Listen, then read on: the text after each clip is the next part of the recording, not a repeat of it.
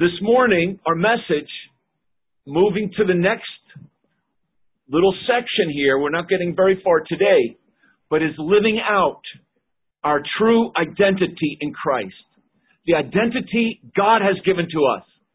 The identity that truly is who we are and who God made us to be. That's the message this morning. Daniel chapter 1. Let's look, please, and I'd like to reread verse 7 as we begin the message today. Living out your true identity. Unto whom the prince of the eunuchs gave names, for he gave unto Daniel the name Belteshazzar, and to Hananiah of Shadrach, and to Mishael of Meshach, and to Azariah of Abednego. And let's pray. Father, we ask for your help today to understand who we are, who you are as our Creator and our Savior and the one who loves us to the end. And Lord, we pray, God, that we would not allow this world to shake our faith, but that we would live out who you truly made us to be. We pray in Jesus' name, amen. Okay, so the bottom line is the world is at work to destroy our faith. This world we're living in is hostile to the Word of God. Jesus said, if they hated me, they will hate you also. So this world wants to crush our faith, wants to wipe clean our true God-given identity that the Lord has given to us. This world is at war. We are at war. That's 2 Timothy. We're to be a good soldier and fight the good fight of faith. Now here was Daniel and his 3 friends, just teenagers, in this hostile culture of Babylon. What does Babylon mean? It means confusion. Because that's where the languages were confused. And Babylon wanted to confuse Daniel and his friends of their faith. Wanted to present another worldview to them that they would accept. Wanted to shake out of them their heart for God. Their understanding that they were Israelites.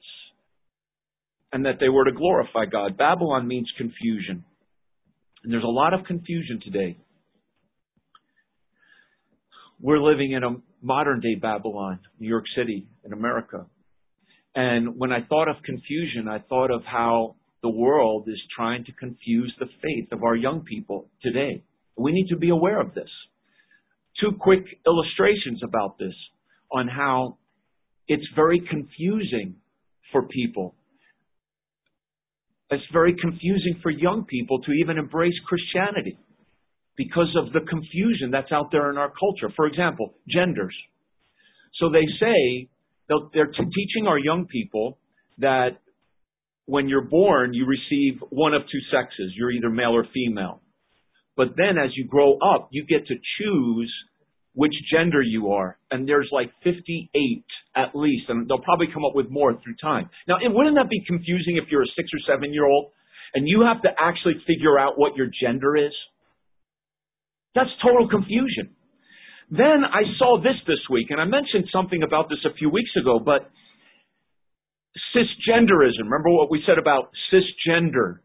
Cisgender is when you are living out the way you were actually born. Did you know that that's cisgender? That means, so if you were born a man and you still view yourself as a man, you're cisgender. If you were born a woman and you see yourself as a woman, you're cisgender. Okay, I think all of us here are cisgender. Okay, we got that. But this is what they say. This is what they're going to teach our kids. A cisgender person, some scientists believe that cisgenderism is a result of a fault in the brain of cisgender people. So the reason you're cisgender and you're living out the sex with which you were born is you have a fault in your brain.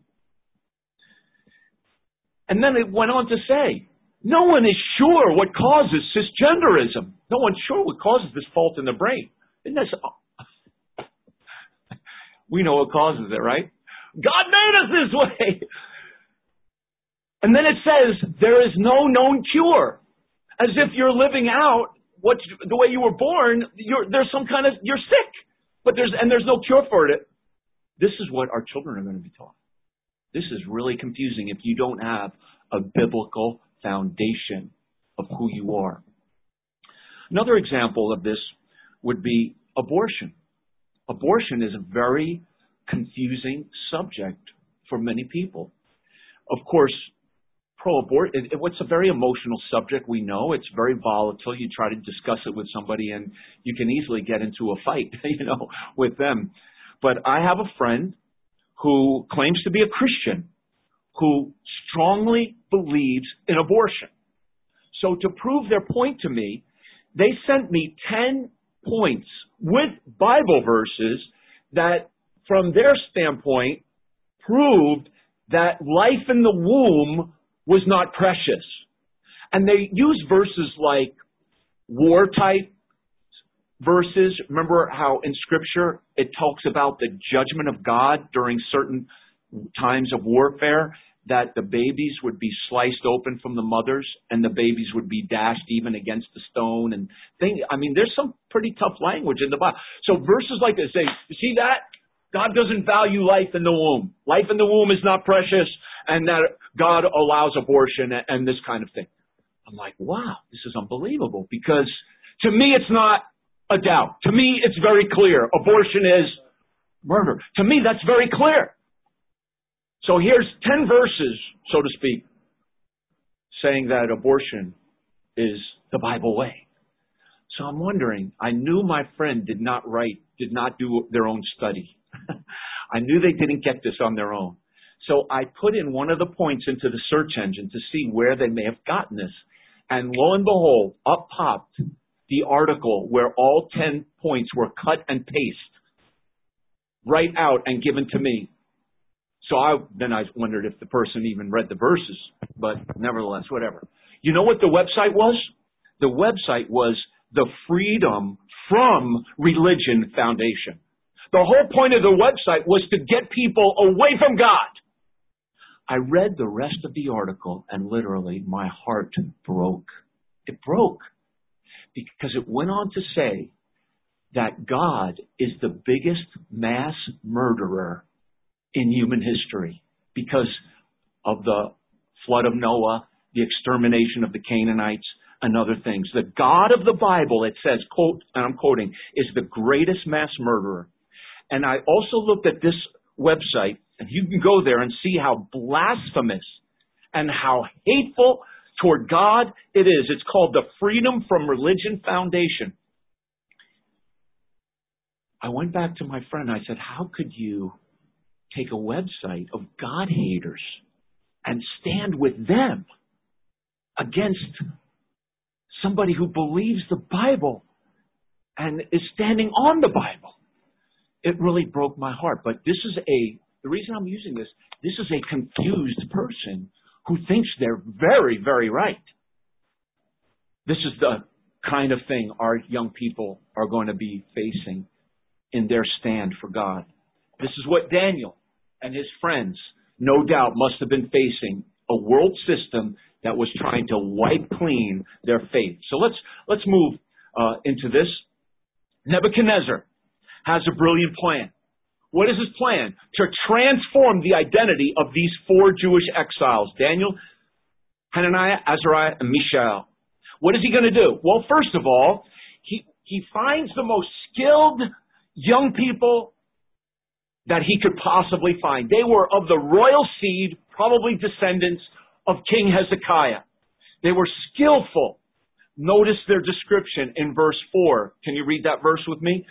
Daniel chapter 1, verse 4. It says, children in whom was no blemish, but well favored and skillful in all wisdom, cunning in knowledge, understanding science, such as had ability in them to stand in the king's palace. Children without any physical blemish. Now, the word eunuch is mentioned a number of times here. I don't believe that Daniel and his friends had their masculinity removed or that they were emasculated. I do believe that the word eunuch, if you actually look it up, it's sometimes used to describe people who are married, but they serve at the pleasure of the king. The word eunuch is used to describe Potiphar. Remember Potiphar, who was one of the captains of the guard for Pharaoh, And he was married. And we know that he was married. Nevertheless, children with no physical blemish. So I believe that points to them not being emasculated. They were in excellent health. They were mentally sharp. They had ability to comprehend. They were knowledgeable. They had social poise. They could learn quickly and retain that knowledge. That's the kind of people that Nebuchadnezzar found skillful. Secondly, he sought to indoctrinate them into all the learning of the Chaldeans. Now, who else in Bible times was indoctrinated in the ways of the world but stood tall for God? You guys know. Moses. That's right. In all the learning of the Egyptians. Well, Daniel is taught all the learning of the Chaldeans. The word Chaldean could just mean Babylonian culture, but it could mean even specifically the elite system of learning in Babylon. The Chaldeans was one of the class of people that was around the king in chapter 2, verse 2. That word is used in that way. So, Nebuchadnezzar wants to indoctrinate them into the language, the learning, the literature of Babylon. They were taught every aspect of the learning. Some of it, no doubt, was good and interesting. They learned about astronomy and math and agriculture and architecture, but mixed with that, they learned about Babylonian paganism and astrology as well. Thirdly, they would eat the very best of the king's food. It was a privileged place that they had to eat good food. Good food is expensive, even in our city. Somebody said the other day, you want to go to that restaurant across the street? Well, that's kind of pricey. Let's go to this one. But they were eating the best. They were eating the expensive food. And that was to break them down, to embrace all of Babylonianism. And fourthly, they were given new names. This was to refashion their loyalty. This was to turn their love away from God and turn their love to Babylon. These names are very significant, I believe. Now, notice what it says in verse 7. It says, unto whom the prince of the eunuch gave names. So he gave names. Now, what if I just came up to you and said, brother, I'm going to give you a new name. I'm going to name you Fred. No longer will you be Ian. You're Fred. And what are you going to tell me? Beat it, buddy. It's like, I'm not changing my name for you. Why would you say that? Because you would say, what right do I have to come up to you and say, you're Fred now? I have no right at all. So you see, to name somebody, to give somebody a name means you have authority in their life. And so Nebuchadnezzar is taking authority to change their names. And if you even look in Daniel chapter 4, verse 8, look what Nebuchadnezzar even says in Daniel chapter 4, verse 8. This is Nebuchadnezzar talking. He says, but at that last, Daniel came in before me, whose name was Belteshazzar, according to the name of my God. He named Daniel after his God. So these birth names are very significant. I believe they highlight four key areas of their identity and ours as image bearers of God. I see in these four names, and I couldn't get past them actually because of the importance of this name change for them. It was to wash away their faith and to establish a new loyalty in their lives. And so in these four names, I think we see almost a full-orbed kind of a identity that God gives to all of us in the names of these four. And changing their names was meant to overthrow their God-given identity. And here's the whole point of the message today, is that we must live out our true God-given identity of who we are at birth and as His by creation. And that's what these four were able to do as well. Because we're going to face a world in the marketplace out there who will fundamentally disagree with us. And they will question us, accuse us, and get mad at us and call us names. But we must, in love and yet courage, stand without compromise and somehow engage a pagan culture that less and less wants to hear what we have to say. So there's four things today about the names of these four young men. Daniel's name reminds us that God is our ultimate authority. Because what does his name mean? God is my judge. So our ultimate authority is God. We are accountable to God. We are not our own authority. We're not to live this life just doing as we please, but what pleases him. We will give an account to God. That must be a key part of our sense of who I am. I'm created by God to please him and serve him, and I'm going to give an account to him. Now, the world wants to just say, you're crazy. But that's the Bible. This is the foundation of true identity. Image bearers of God. We have one life to live. We must be born again. We must be delivered from our sin. We must repent, and believe on the Lord Jesus Christ. We must believe that Jesus Christ died for us, and that as he died for us, we should die for him and live as to him and please him in every movement of our mind, in every pulse of my heart. God is my judge. Each of these names, I tried to find one verse that I thought was very significant to highlight and illustrate the beauty of this name. So I would like for us to go, please, to 1 Corinthians chapter 3. If you could turn there. Those who are watching us on Zoom, if you could turn there to 1 Corinthians chapter 3. And while you're turning there, let me just quote a few verses. God is my judge. That's Daniel's name. Could he forget that and live out his true identity? No. He had to remember that he was going to stand and give an account to God. That's what the scripture says clearly. This is inarguable as a Bible believer. Romans chapter 14, verse 11 says, as I live, saith the Lord, every knee shall bow to me. Every tongue shall confess to God. Every one of us shall give an account to himself to God. I love what Paul says in Philippians chapter 2, that at the name of Jesus, every knee shall bow and every tongue shall confess that Jesus Christ is Lord.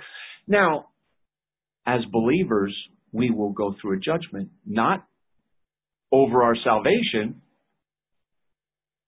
but over our works. Our works will be judged. And that's what this passage is talking about. So this is the believer's judgment. 1 Corinthians chapter 3, look at verse 11. It says, for other foundation, 1 Corinthians chapter 3, verse 11, other foundation can no man lay than that is laid, which is Jesus Christ. Now, if any man build upon this foundation gold, silver, precious stones, wood, hay, stubble, every man's work shall be made manifest. In other words, all of our labors are going to be declared and openly visible before the eyes of God. The day shall declare it, the day of our judgment. Because it shall be revealed by fire. Our works are going to go through the fire of God's judgment. The fire shall try every man's work of what sort it is. If any man's work abide, which he hath built thereupon, in other words, he hath built thereupon, built upon what? Verse number 11, built upon Jesus Christ, the foundation. So he's clearly talking about Christians here. We're not judged for our salvation.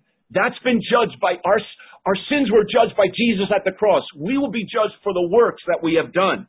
Our works, he says, will be made manifest and will pass through the fire.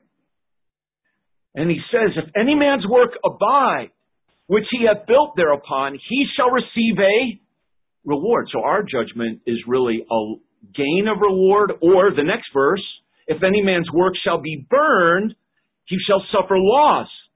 That is a loss of reward. But he shall be saved, yet by the skin of his teeth. Okay, but that's kind of the idea, yet so as by fire. So again, he's not talking about a believer losing their salvation at judgment. It's saying a believer can lose his reward. And so the point is we must build with the right materials that can endure the fire. And what are those materials? Those are the gold, The silver, the precious stones. What are the materials that don't endure the fire? The wood, the hay, and the stubble. What are you building with? And I believe ultimately the good materials that endure the fire, God is not judging how big our whatever we have is. He's not going to judge how big our church is, for example, in the end of the day. He's going to judge how pure were our motives, how loving is our labor. Purity of motive, love in our labor for Him and toward man. God isn't going to judge for how much money you had in the bank account. He will judge how did you work? What was the motive of your work? He's not going to judge how big something is or how much you have. God doesn't judge with a scale and with a ruler. God judges with a fire. And the fire has really it doesn't matter how big something is or how much you have. It's what you built with.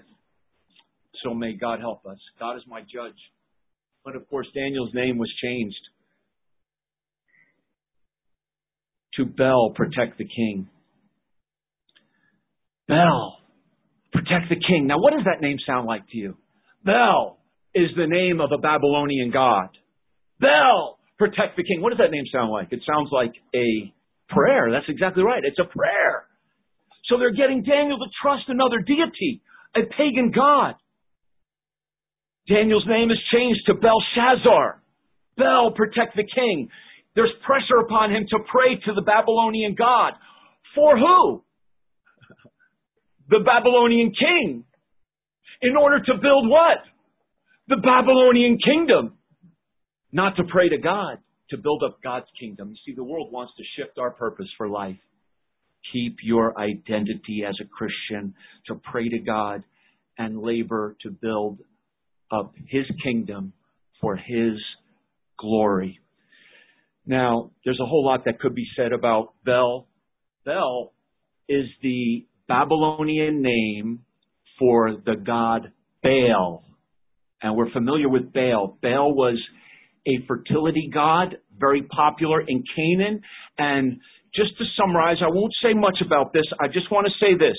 It was Baal, the false pagan religion of Baal that infiltrated the temple in Jerusalem that actually led Daniel to become an exile. It led to the judgment. It's going to ultimately be one of the main reasons that God is going to completely destroy the Solomon's temple, was Baal worship coming into the temple.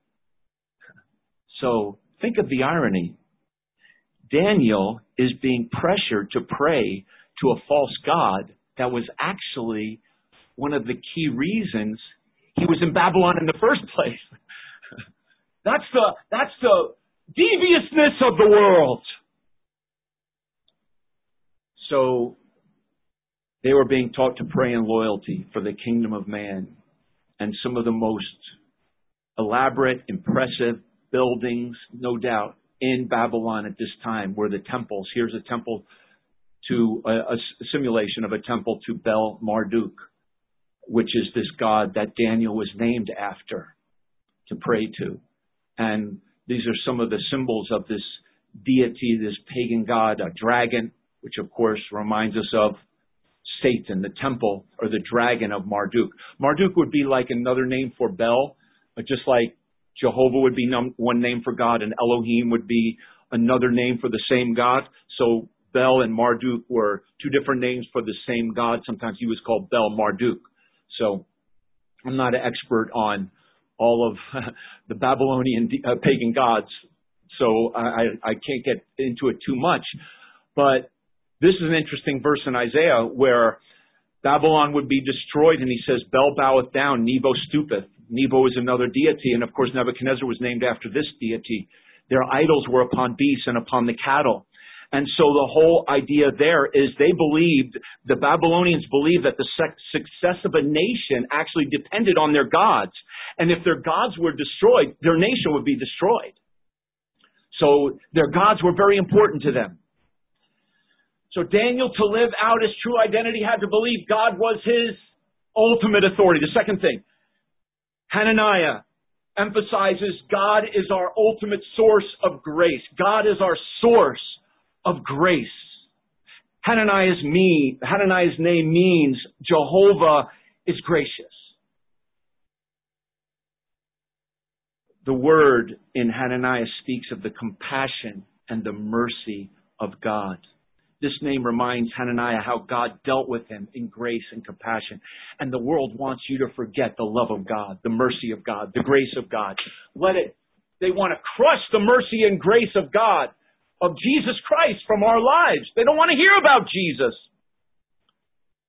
Hananiah means Jehovah is gracious.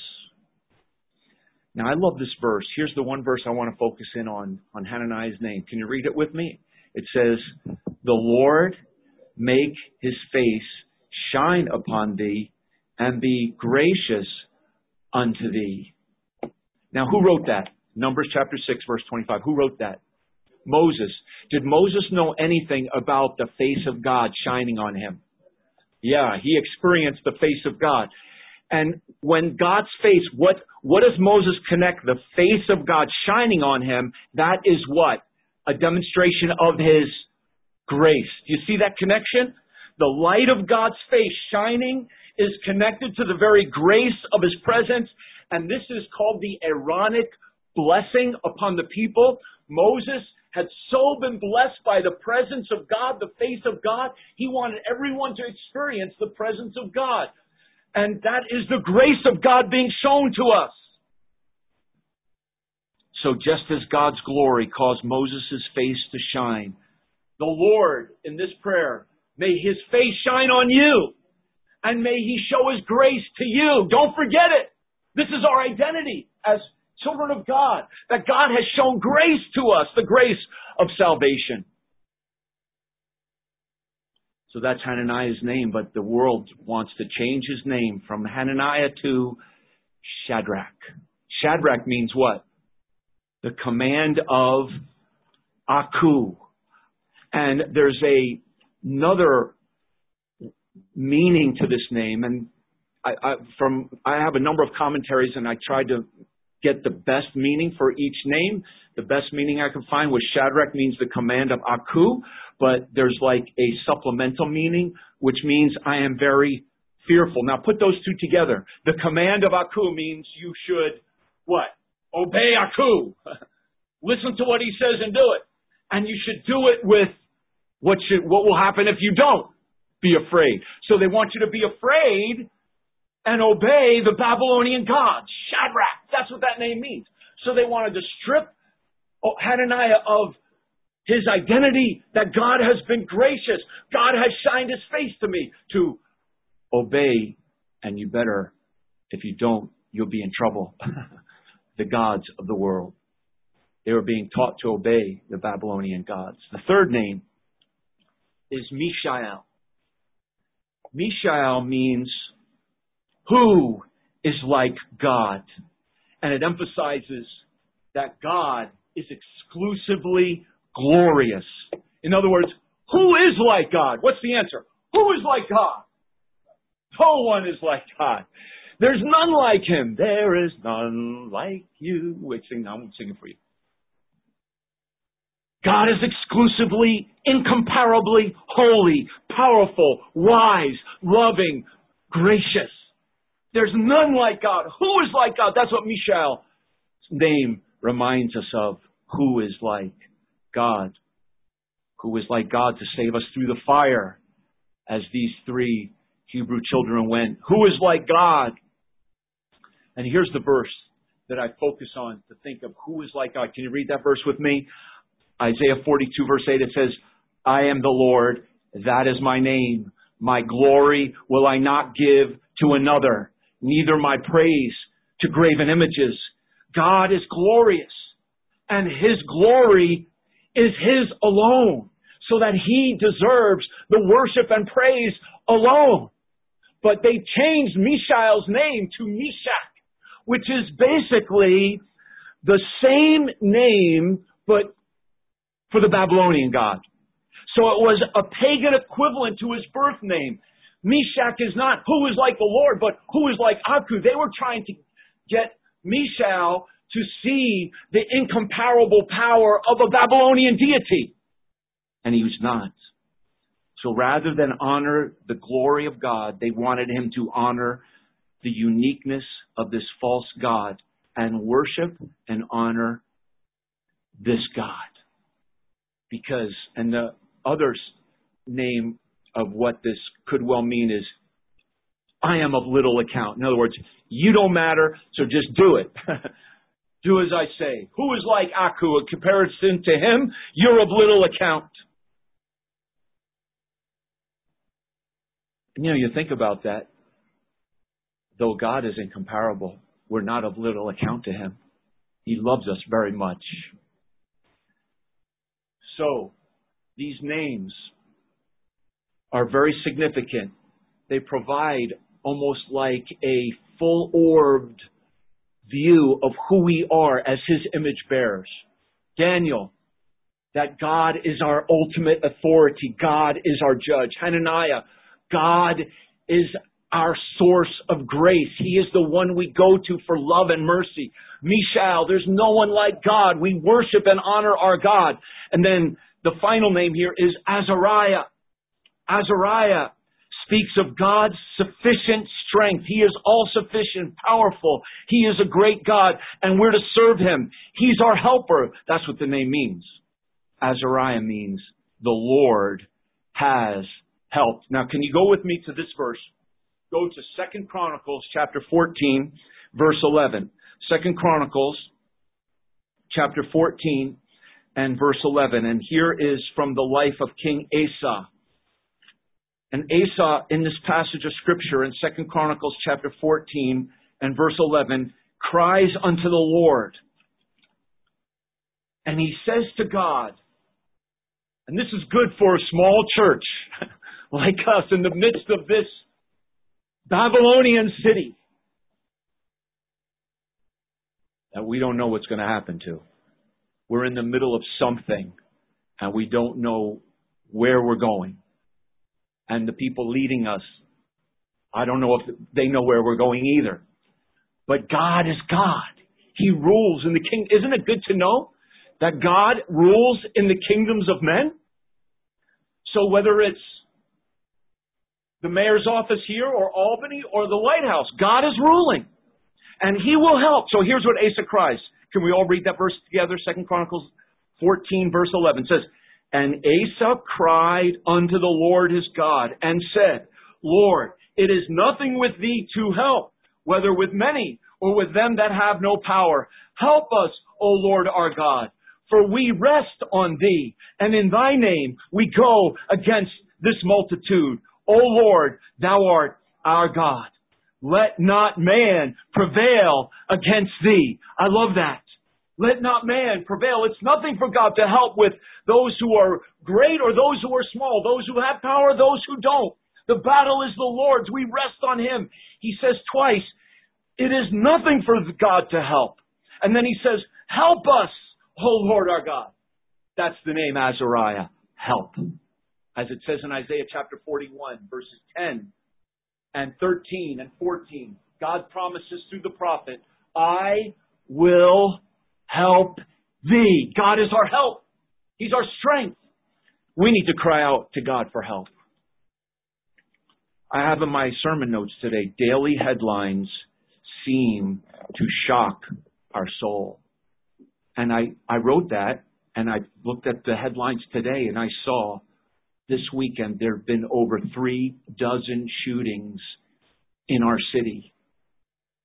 A number dead, more than 20, I believe, injured, something like that. Shocking.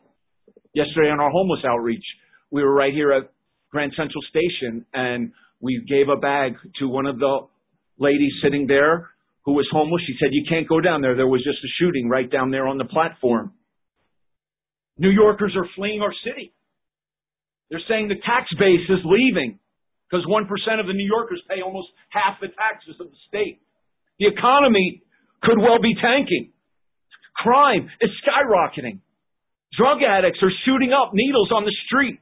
Sex criminals are being put in high-class hotels right around parks where children play or schools where they'll go to school.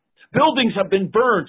Stores have been shuttered. Law enforcement in all of this is being defunded and demonized. Oh, wow, things are going great. Say, tell me something good. I will. God is our help. He's going to help. We need His help. Our city needs His help. We need revival. We need God to come down. It is not of God. God can help those who have no power. We have no power. Help us, Lord. Lead us, God. Don't just run. Ask God to lead you. Provide for us, Lord, through this hard time. If you have a job, thank God. Some people don't. Pray for them. Protect us, Lord. You know what I believe? I believe where there's heartache, where there's heartbreak, and we're going to see a lot of that because of the violence, the economy being hurt, people losing their apartments, their homes maybe being foreclosed, their businesses having to shutter down. There's going to be a lot of pain. May God use us to bring the gospel to those people who are wondering, where can I go? We need to go to God. We need to turn to the Lord in this city. May God use you. So they changed Azariah's name. No, you don't go to God for help. Your name is now Abednego, which is the servant of Nebo. Servant of Nebo. This is the God of which Nebuchadnezzar was named after. Neb, after Nebo. He was the shining one.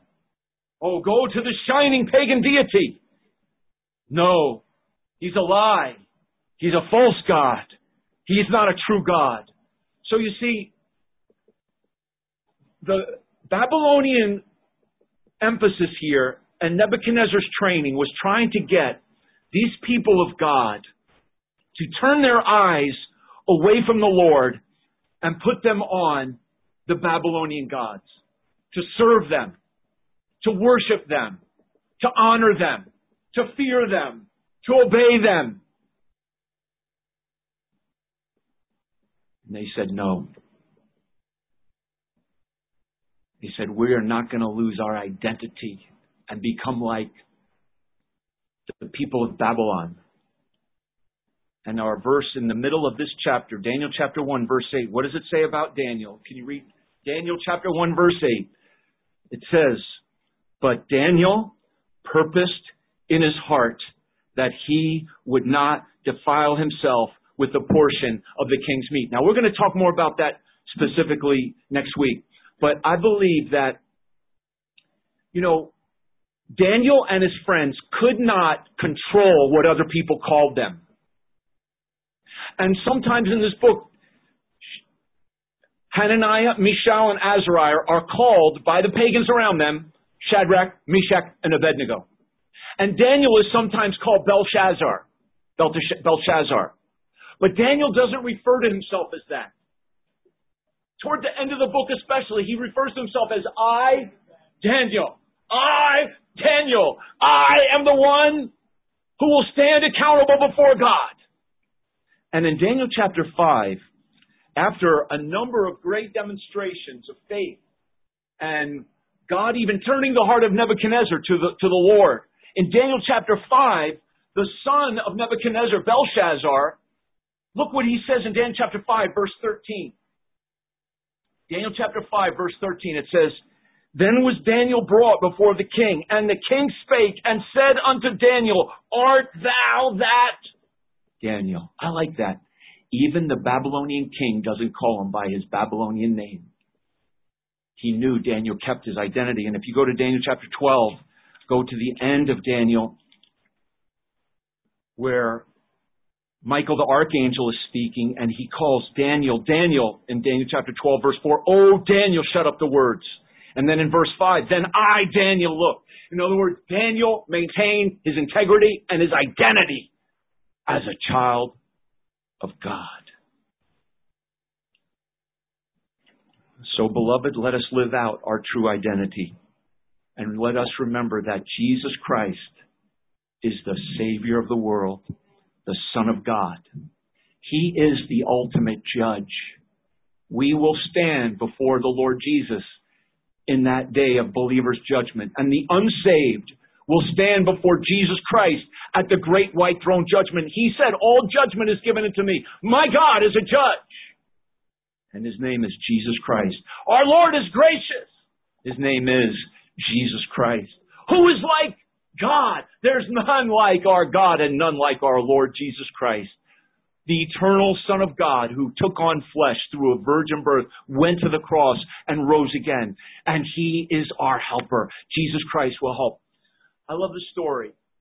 I know you do too, where the man had his son demon-possessed, going into different schizophrenic type of fits, and he would be thrown into the fire, into the water. In other words, there were suicidal episodes this boy would go through, you know.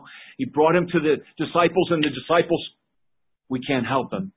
So he brought him to Jesus, and the Father said, with such passion, he said, Lord, if thou canst do anything, have compassion on us and help us. And Jesus did. He had the compassion, and he showed that power to help. And so he'll do it for us. Whatever you're going through today, look to the Lord, and don't let this world strip away your faith and crush your identity, because we are truly his. And let's pray. Let's stand together as we pray today.